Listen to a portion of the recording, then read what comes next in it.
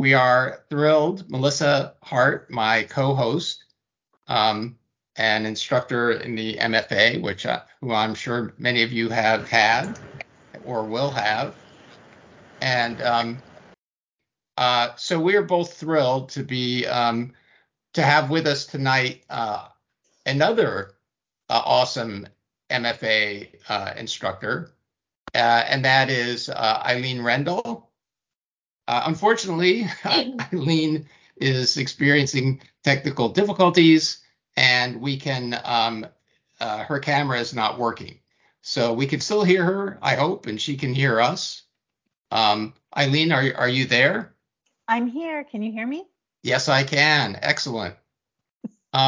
So I want to introduce Eileen a little bit. Eileen is a ghostwriter and a national best-selling and award-winning author of mystery, thriller, urban fantasy, science fiction, and romance.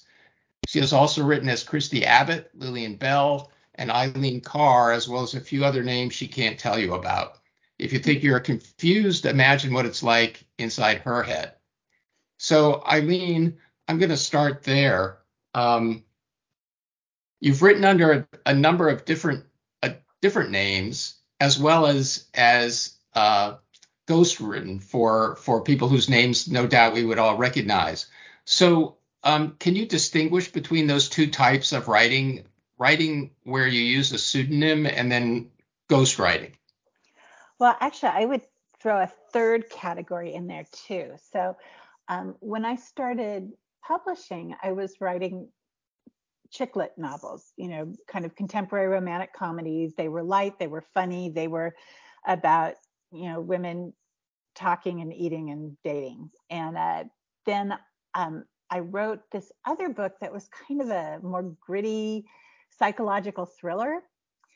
And my editor really liked it, but she said, anybody who sees Eileen Rendahl's name now is going to pick it up expecting shoes, shopping, and boys. And instead, we have children in danger and blood on the walls. I think you should use a pseudonym for this. And you can be open about it being your pseudonym. So that was my first foray into another name. Then I had been writing an urban fantasy series for Berkeley Publishing. And after about 3 books, they said, numbers aren't kind of good enough to keep this one going. And my editor at the time said, I'll miss you so much. I love working with you. Well, we have to find another project. And I thought it was kind of one of those New York, air kiss, let's have lunch things. But about a month later, she called and asked me if I'd ever done a house-owned series. And I didn't even know what she was talking about. And you'll also hear them called IP, intellectual property projects. So the publishing house basically had a concept that they wanted written, and they were hiring me to write it. So I don't own the intellectual property.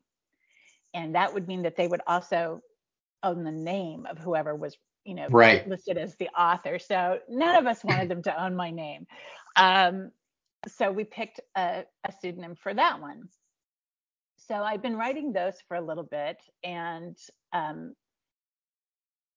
then, it's one of those like publishing things. It's like, well, somebody contacted my old agent to see if she had anybody who did IP projects. She didn't, but she said, but my old person who I'm still in touch with, I know she's doing one. Talk to her. So then I ended up with a second IP project at a different publishing house with yet another name. Now, are all these going on? This reminds me of like that old Ian Hunter album, You're Never Alone with a Schizophrenic.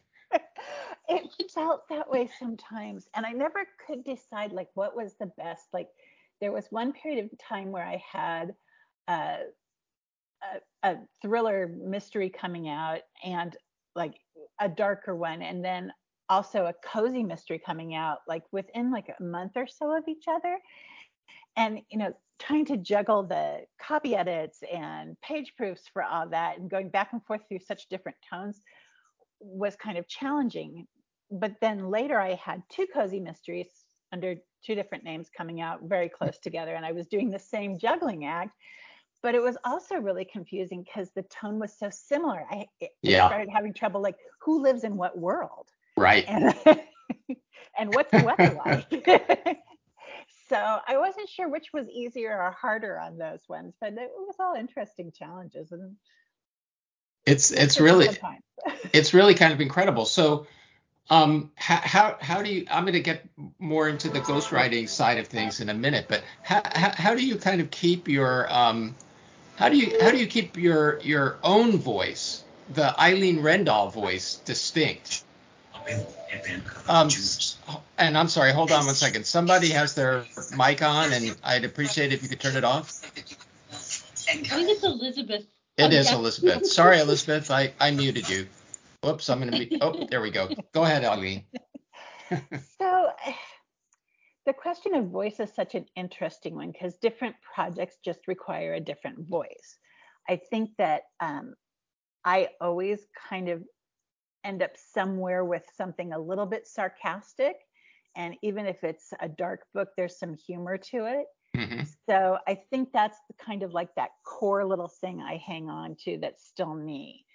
I really admire people who can absolutely like subsume their own voice. I'm blanking now, the woman who wrote Room. If you've read any of Oh, her, I don't remember that person's name, but I know who you mean. she's incredible. From one book to the next, you would never even know it was the same person writing. She so completely inhabits the characters that whose point of view she's writing from. And I actually really admire that. I wish I could do that better. I think I do it on kind of a minor level, but I think it's a really good skill for an author to have, to be able to get out of their own heads, their own voice, and into Yeah. another one. One of our audience members, Tim Pipkin, has identified her as Emma Donahue. Oh, there we go. Thank goodness. Yeah. Thank you. Melissa, do you do fiction and you also write a lot of journalism? Do you have a similar issue with keeping your own voice distinct? In journalistic, pure journalistic reporting articles, I have to write to the tone and style of the magazine or newspaper. If it's a literary essay, then I can write in the same tone as I write in my books. But then I also write books for both young adults and adults. And Mm-hmm. so I have to have two separate voices there. Yeah.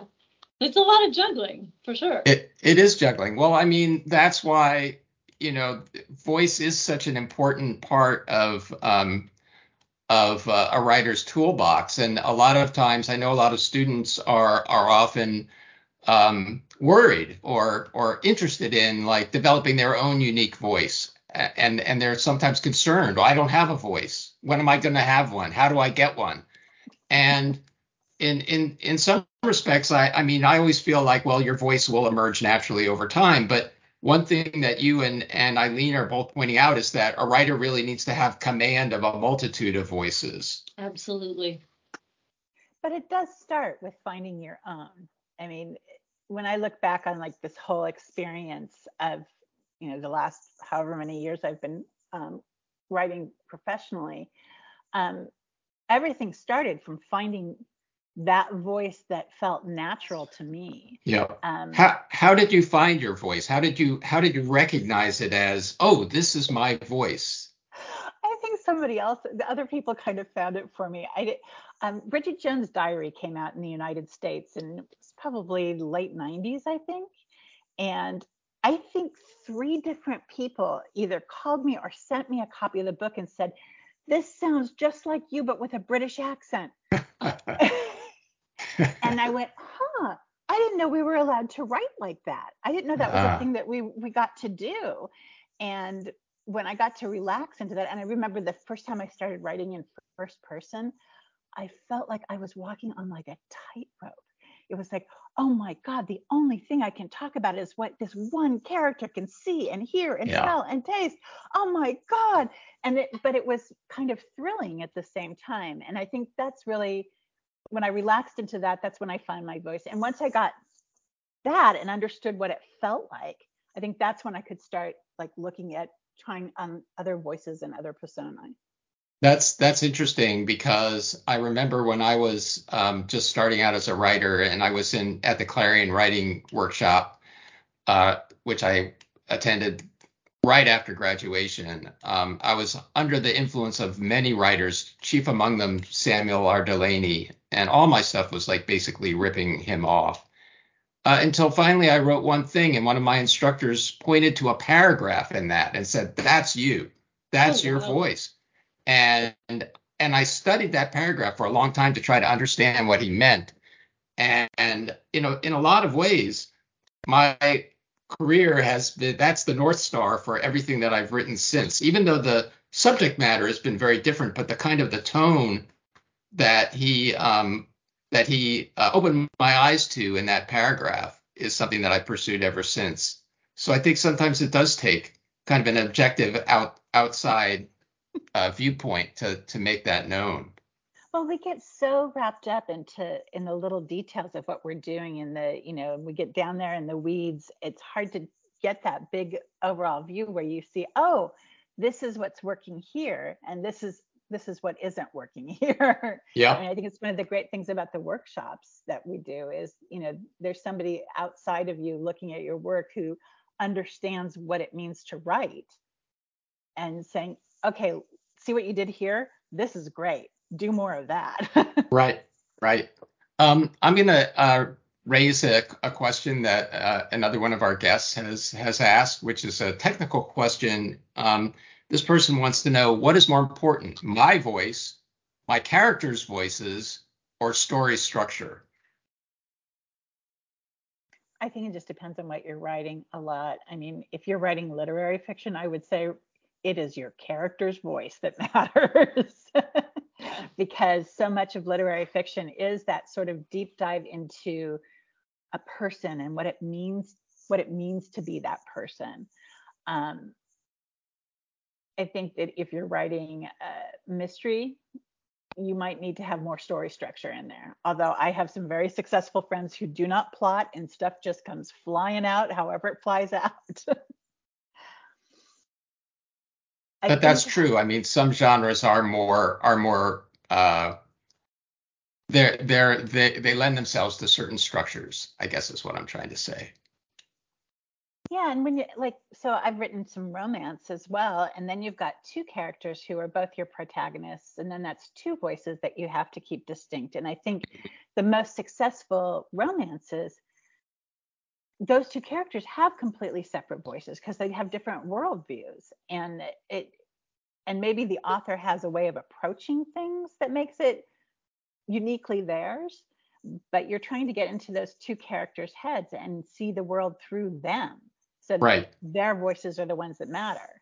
But I mean, let's say that you're writing something like that from an omniscient point of view. Then you have an omniscient narrator, and the omniscient narrator's voice is going to be the predominant voice in the novel, even though the omniscient narrator may delve into or present to us the voices of the various characters in different ways, in dialogue, internal monologue, or whatever. But uh, in that sense, I think you can still gain access to those other characters through another voice, I guess.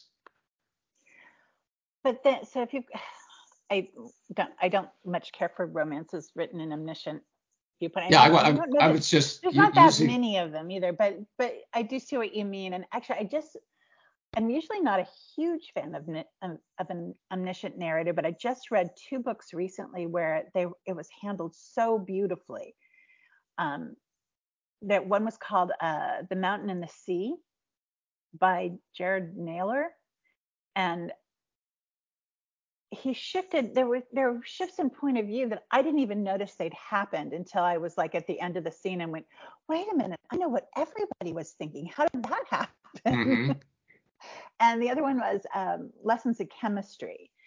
But in both of those cases, you were taking that umbrella view of the situation. And while you had access to what people were thinking and feeling, it really was that omniscient narrator's story that they were telling you. So Yeah. then that's the voice. Yep. Um, So let me circle back to ghostwriting, because I know that a lot of our guests tonight are interested in that, and I am too. So tell us about how that part of your career got started, and talk to us a little bit about like what is ghostwriting and what does it entail? What are the positives? What are the negatives in terms of like a viable career path for a writer? So I sort of got into it maybe kind of half backwards, but I was actually looking to do more developmental editing. And I had a part-time job that was going away, and I needed to replace that income relatively quickly. And I talked to some friends who did developmental editing, and they said, oh, sign up on these websites and see what happens. Well, one of them, I couldn't sign up as a developmental editor because I couldn't point to enough books that I had edited that were published. But they said, but you've written these other things under other names. And basically, that's, pretty close to ghostwriting. You can sign up as a ghostwriter. And honestly, I was inundated with people asking, contacting me to find out about working for them. And that was actually one of the things that I really had to learn, is to not panic and try to chase every job. Yeah. Well, because the freelance life is so much a case of feast or famine, and you never know. It takes a long time to get out of the mentality of like, I've got to take this job. Yeah, and even when you're traditionally published, I certainly hit that point a couple times where it was like, I don't want to say no to these people because this may never come around again. And then you end up in a place where you're juggling too much, which is not a pretty place to be either. Right. That's why it never comes around again. Yeah. Unfortunately. In terms of, so that's how I got into it. And I get a lot of different kinds of queries. So I get, one of the first people I worked for was a published author, traditionally published, who had bitten off more than she could chew, I think. And she was hit this dry spell, and the book was written. It just needed to be cleaned up. Okay. So that really was almost like developmental editing. It was. That's exactly how I felt about it. It was like doing a developmental edit, except for in telling her what to do, I just did it myself. Yeah. Which sometimes is even easier. Right. But then I've also gotten things where there's just an outline that I'm working from.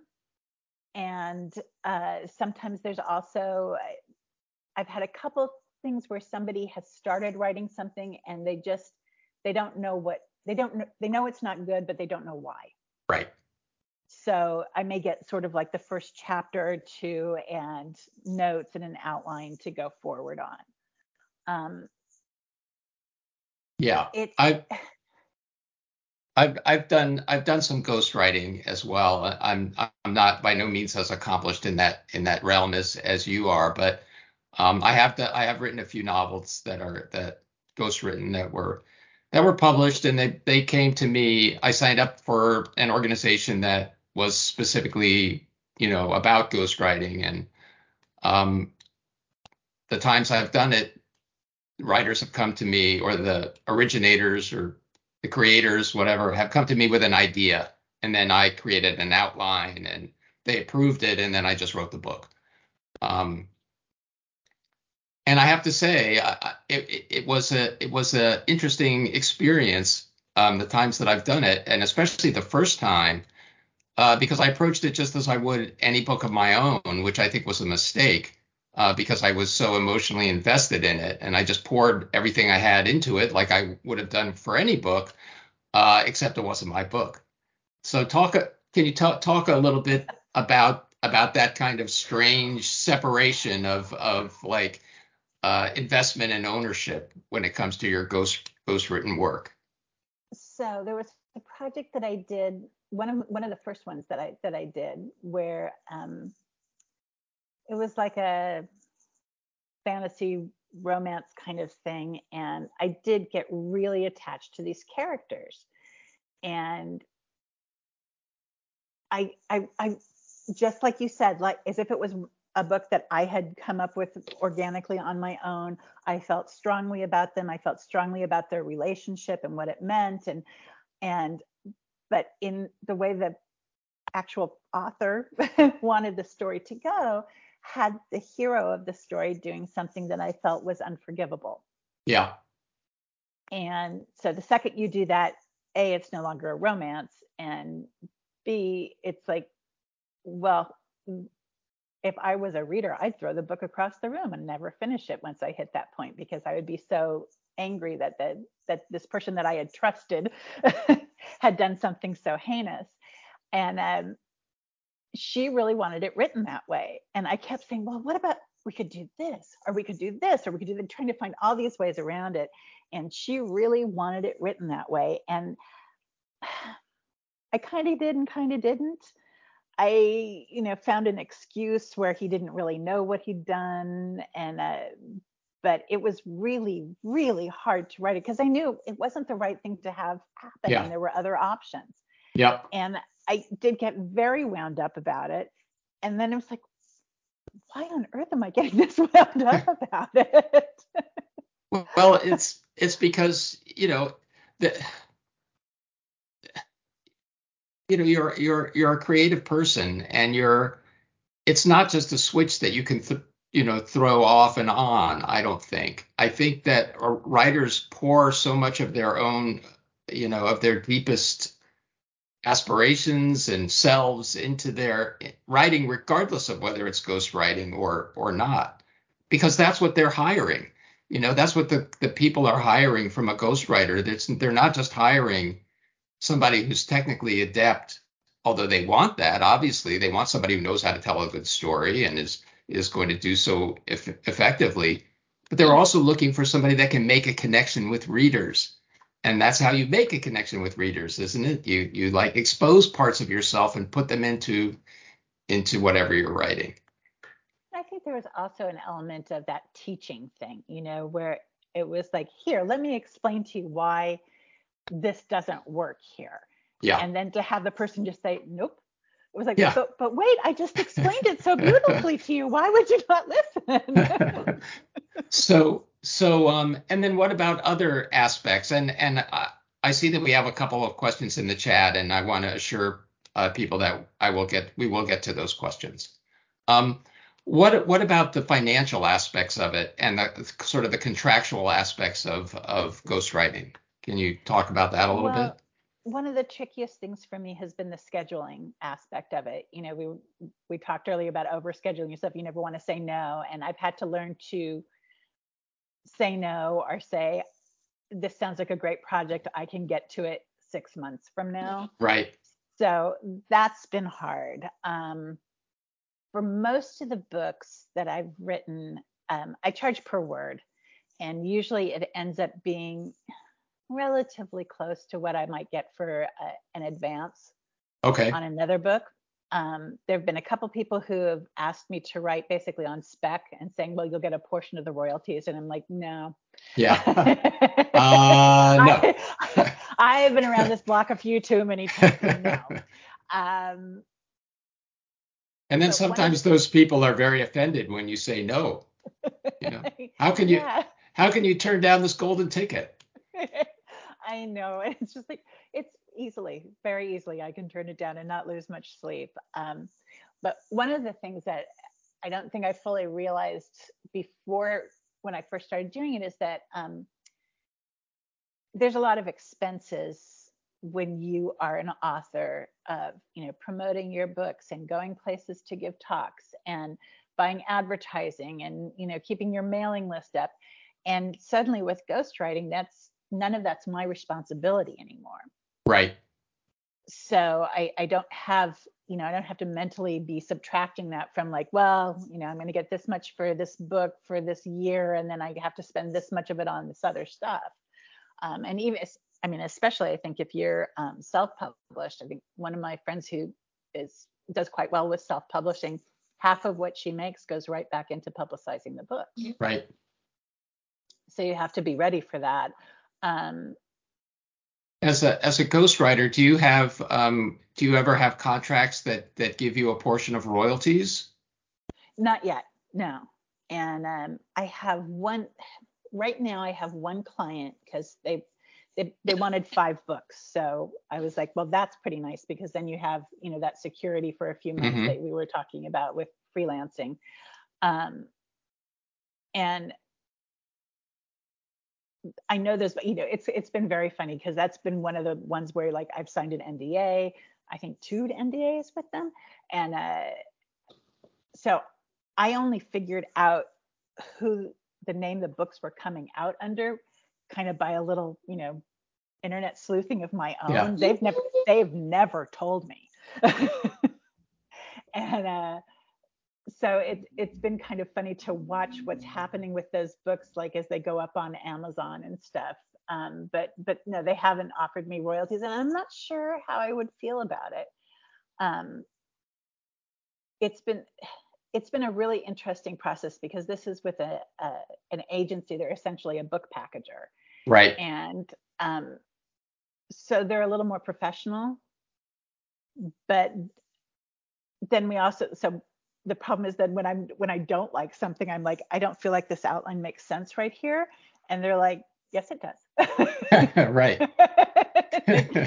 but wait. So that sometimes that gets a little challenging because it's like, okay, I don't like the way this plot is assembled, but I'm going to have to stick with it the way it is and have it look like I loved it anyway.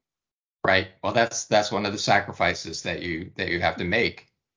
I have a question. Yep. Go ahead. Eileen, do you have the bandwidth to work on your own novels while you're ghostwriting somebody else's novel? Great question. I haven't. And it's been kind of interesting. It's because it feels very weird sometimes. My first book came out in 2004. And since that time, I've had a novel under a name that I could at least say was mine pretty much every year. And then suddenly, like, I don't have a book out under my own name. And when you go to conferences or you give a talk someplace, the last question is always, what do you have coming out? And I can't tell you. And it feels very weird and very strange and uncomfortable. And I keep saying that it's like, I do have a boyfriend. He just goes to a different high school.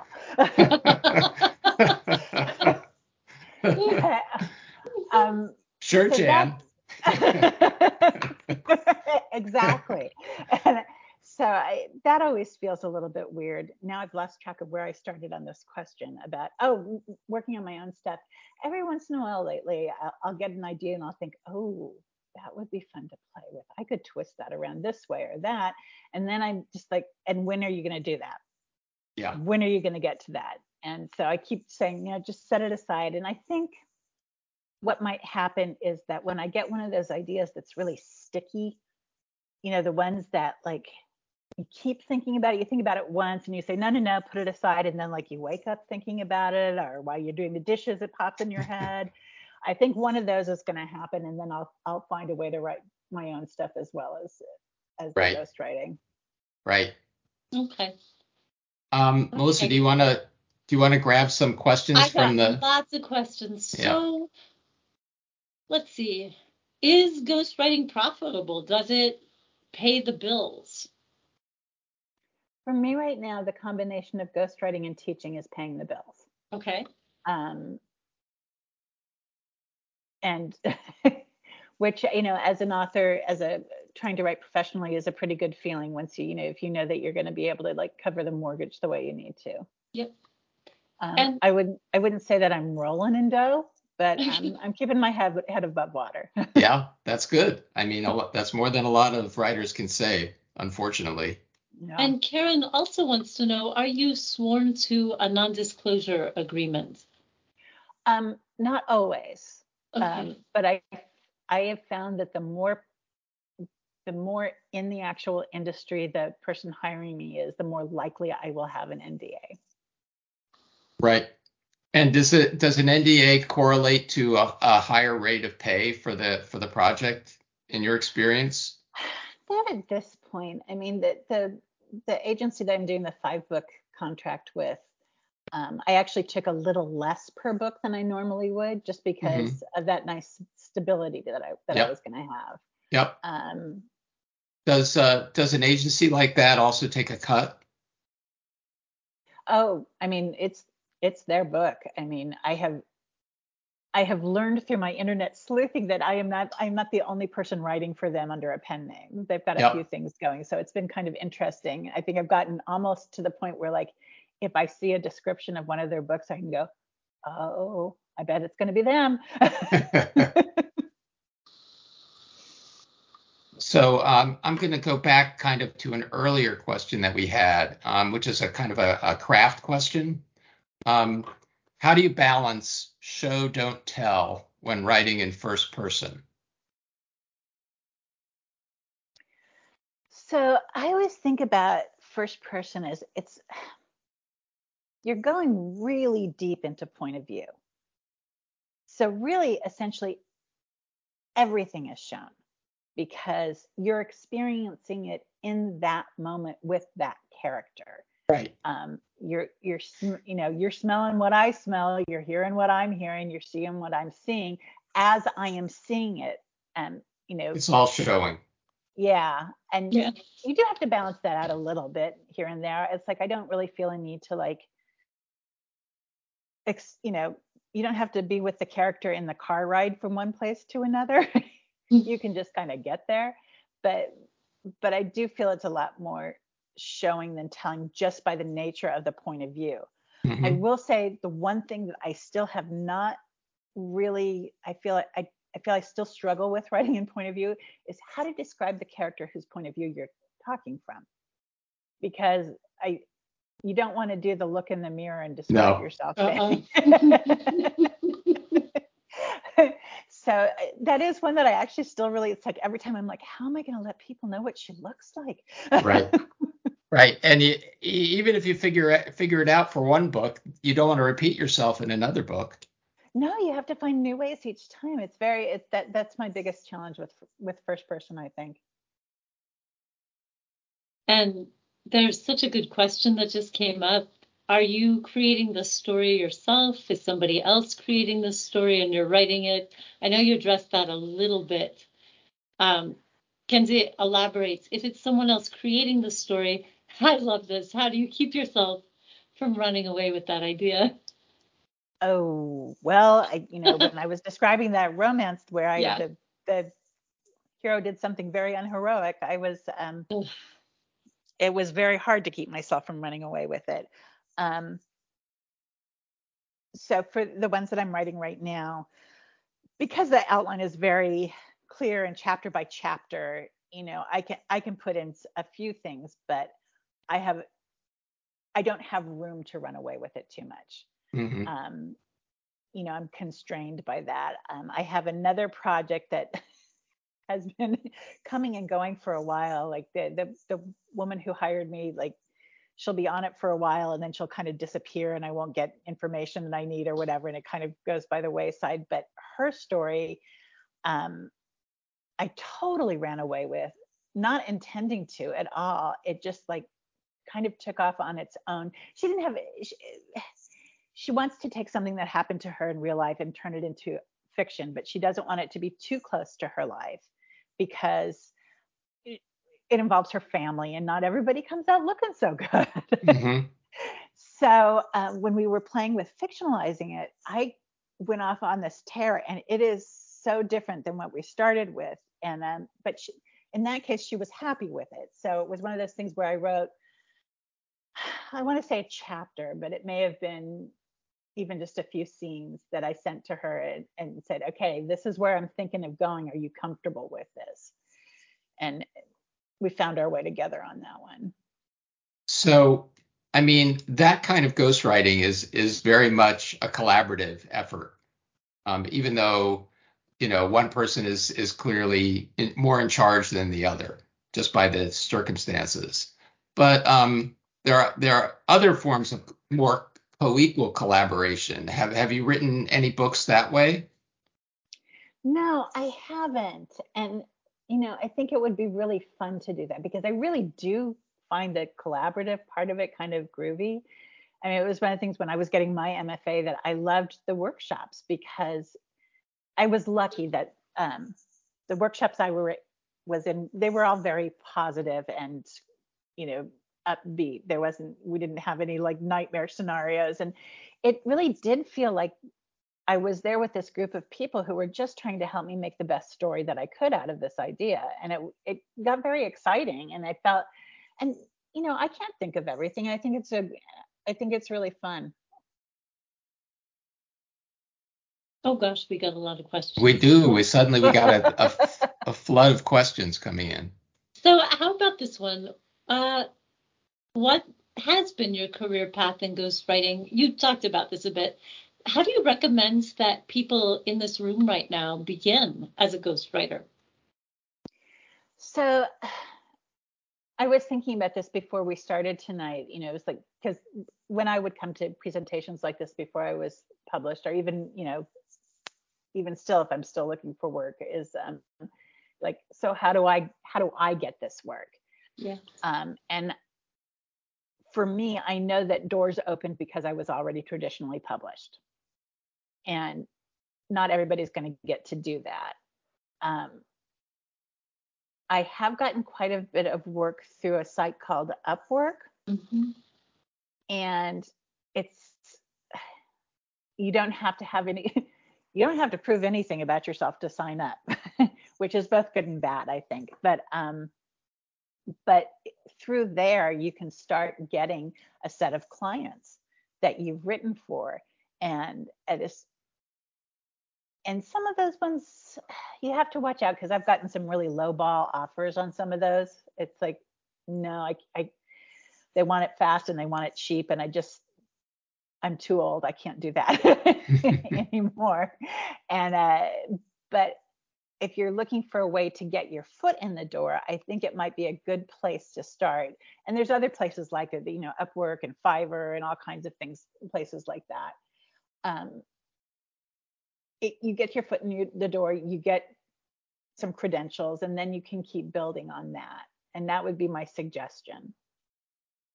The more you have published, the more credibility you have. So I think that makes it easier to get the work. So even if you're just working, short stories don't pay, in my personal experience. You don't make a lot of money off of them, but it is a publishing credit.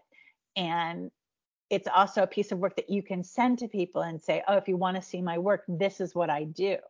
So I would put some energy into making sure that you're working on those short stories and getting them submitted places.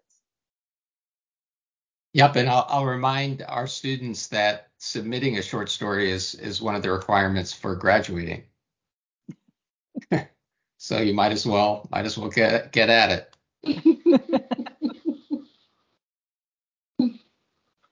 Let's see.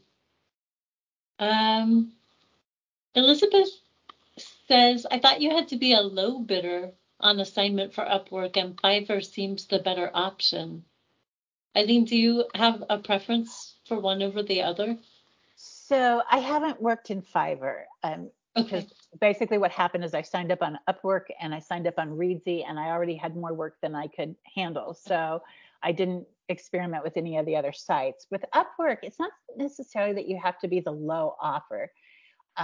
They may want to take the low offer, but you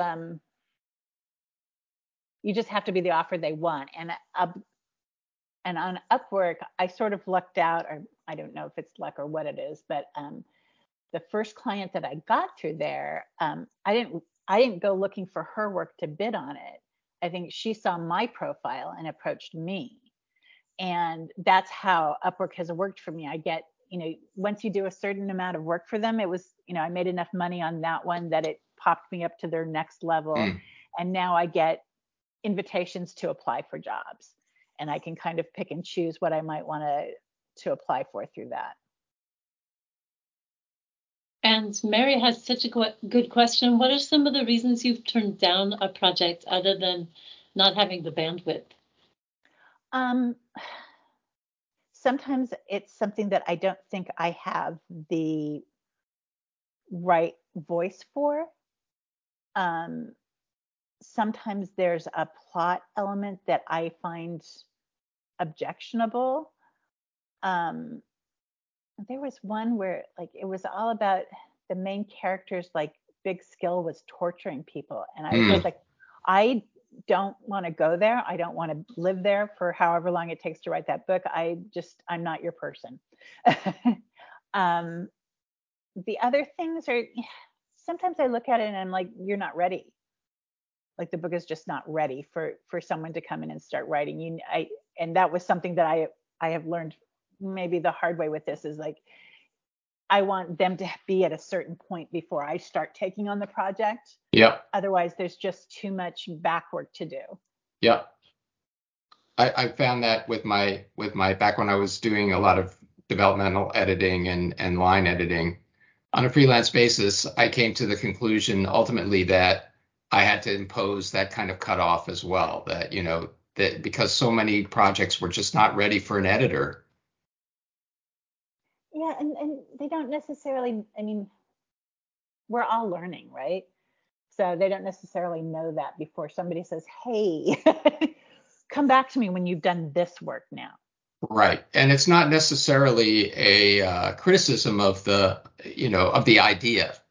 It's mainly that the execution is not at the stage that it needs to be to benefit from the services of a editor or a ghostwriter.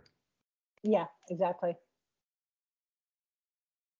Hey, can you speak just a little more, Eileen, on how you blend your voice with the OG writer's voice, so it's kind of seamless?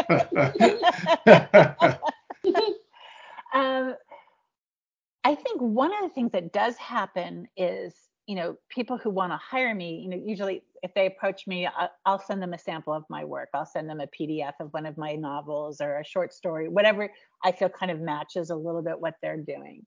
So one of the reasons they're hiring me is because my voice does mesh with them. So we're not fighting quite so much over how it should sound and what their kind of worldview is. Eileen, we had another question from Tamara who wants to know, going back to the conversation we were just having, how do you identify when something is ready? How do you know, as somebody who's being approached with a project, that this is ready for me to take on, as opposed to come back, when you've got your ducks all in a row? Well, they're going to submit some material to you. I mean, some people are very cagey. They think we're going to steal their ideas. And it's like, I don't know how to tell you this, but ideas are so thick on the ground. I don't need to steal yours. Yeah. Trust me on this. So, so usually they'll share with me an outline or at least a synopsis. And, you get to the point.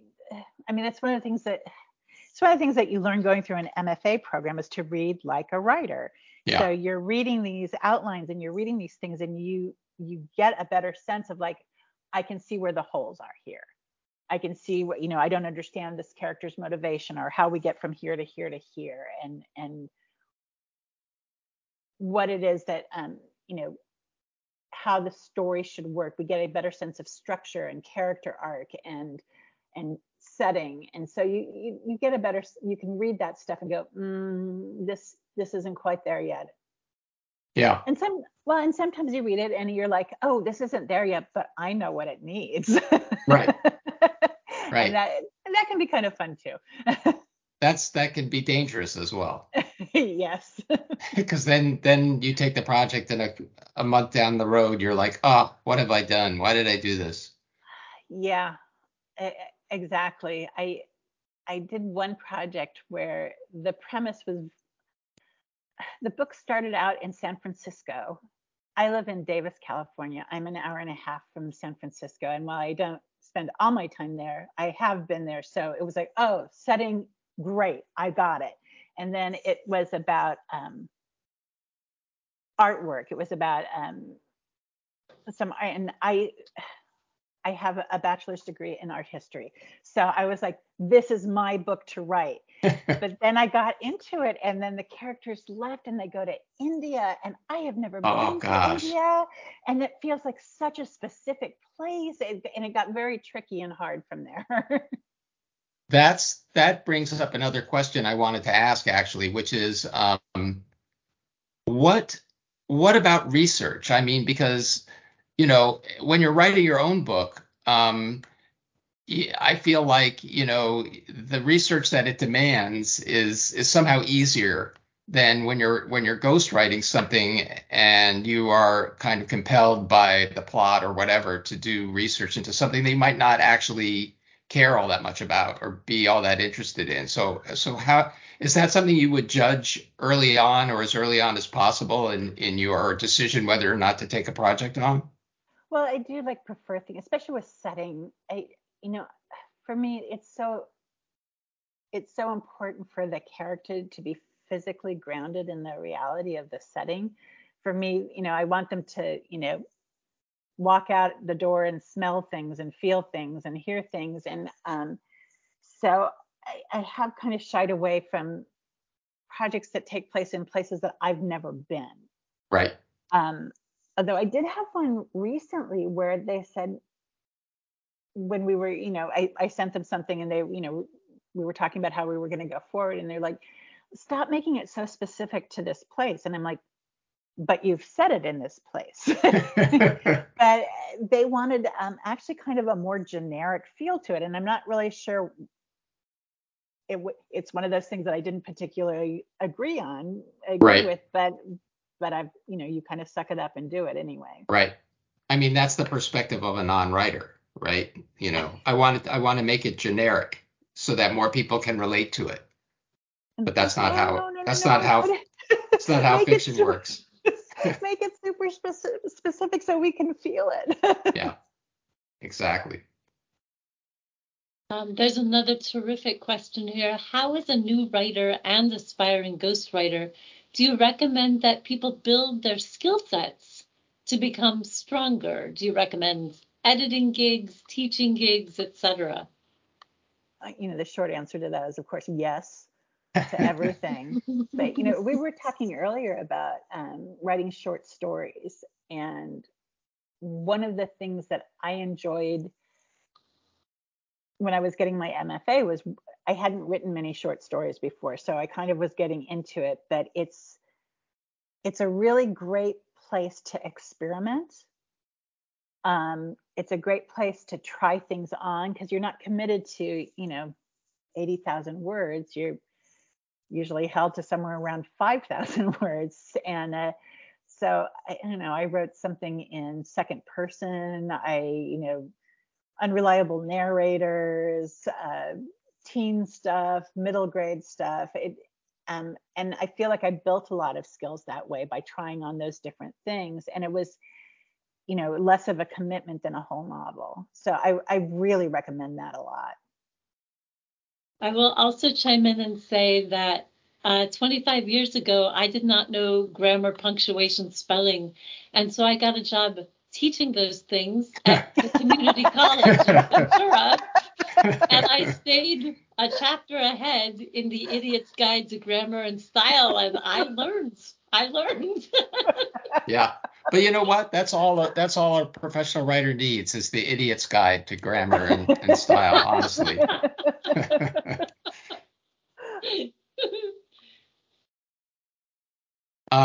So this is a good question from Danny. She says, as a ghostwriter,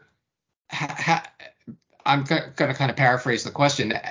How do you apply for another ghostwriting job? I mean, it's not like you can show the previous ghostwriting work that you did to demonstrate your bona fides, right? Or can you?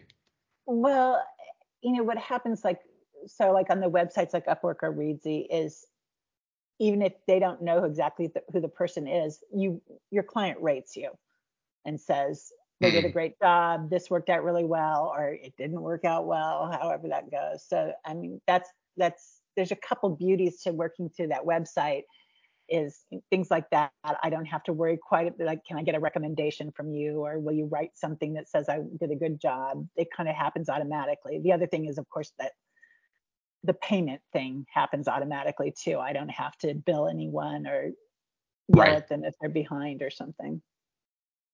We're kind of drawing to the end, so we have just a few more questions. This has been a fantastic Wireside. I want to thank Eileen and Melissa for this. It's just been great.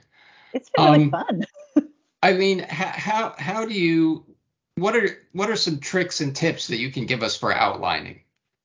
How do you outline a book in an effective way? And I mean, you're writing under pseudonyms for various publishing houses where you've got to produce a book in a relatively short amount of time. You don't have time really to wait for inspiration to strike necessarily. So what are your tricks for making like a workable outline? I love craft books, and I'll bounce around between them, and different ones work out different well or not well at different times for me. But I will deep dive into Alexandra Sokolov's books. She has some great craft books. The Hero's Journey, John Truby's story, a lot of them I found really helpful. Just even if it's not that I'm trying to take that, like, I don't want to call it a formula, but taking their stages that they're putting out in a story and translating them exactly. You start thinking about that structure. You start thinking about how that story is rolling one thing after another, and that's very helpful to me. Yeah. I used to do everything on one of those great big, those science fair display boards. I used to do everything on those with different colored Post-it notes and stuff. Wow. So I would be, sort of brainstorming the story out, and I'd be like, oh, this feels like a first act thing, so I'm going to put it over on this left side. It's a third act thing over here, second act, somewhere in the big giant middle.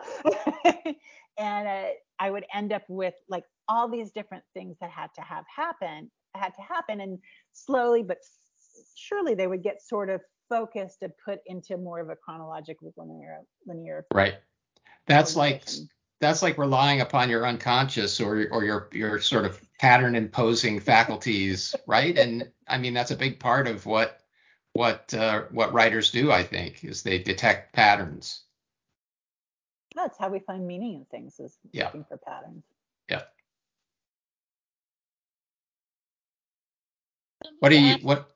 I'm sorry. No, Melissa, please go ahead. Oh, yes. Somebody asks if you found Scrivener helpful. I love Scrivener. I am a huge Scrivener fan. Really? Yes, it has replaced my science fair display boards in a lot of ways. Because you can do that same kind of thing. You can put those buckets in and say, okay, here are some scenes that need to happen, and I think they're first act things. And you can just have you have quick little card, and you can look at it as the cork board, or you can look at it as an outline. And I found it tremendously helpful because it's actually very difficult to take those science fair display boards with you to places. Right. Except to the science fair. Maybe even there. Well, no, because the Post-its lose their stickiness after a while, and then you've got problems. But yeah, I love Scrivener. I love the ability to move those scenes around that way. I love having a place where I can keep research and character names and place descriptions and names. It's been really helpful to me. And with that, I think we're going to close out for the night. I want to call everyone's attention to Melissa is doing a live Twitter chat as soon as we finish here. Tonight. Yeah, I'm just lurking tonight. Oh, you're just lurking. Okay. It's really useful. Yeah. So that's just search for that hashtag NG Book Chat in Twitter. And with that, I want to thank again Melissa and our guest Eileen for joining us tonight, and thank you everyone for coming and joining us as well. And Thank you, Eileen. We'll see you next time. It's been great.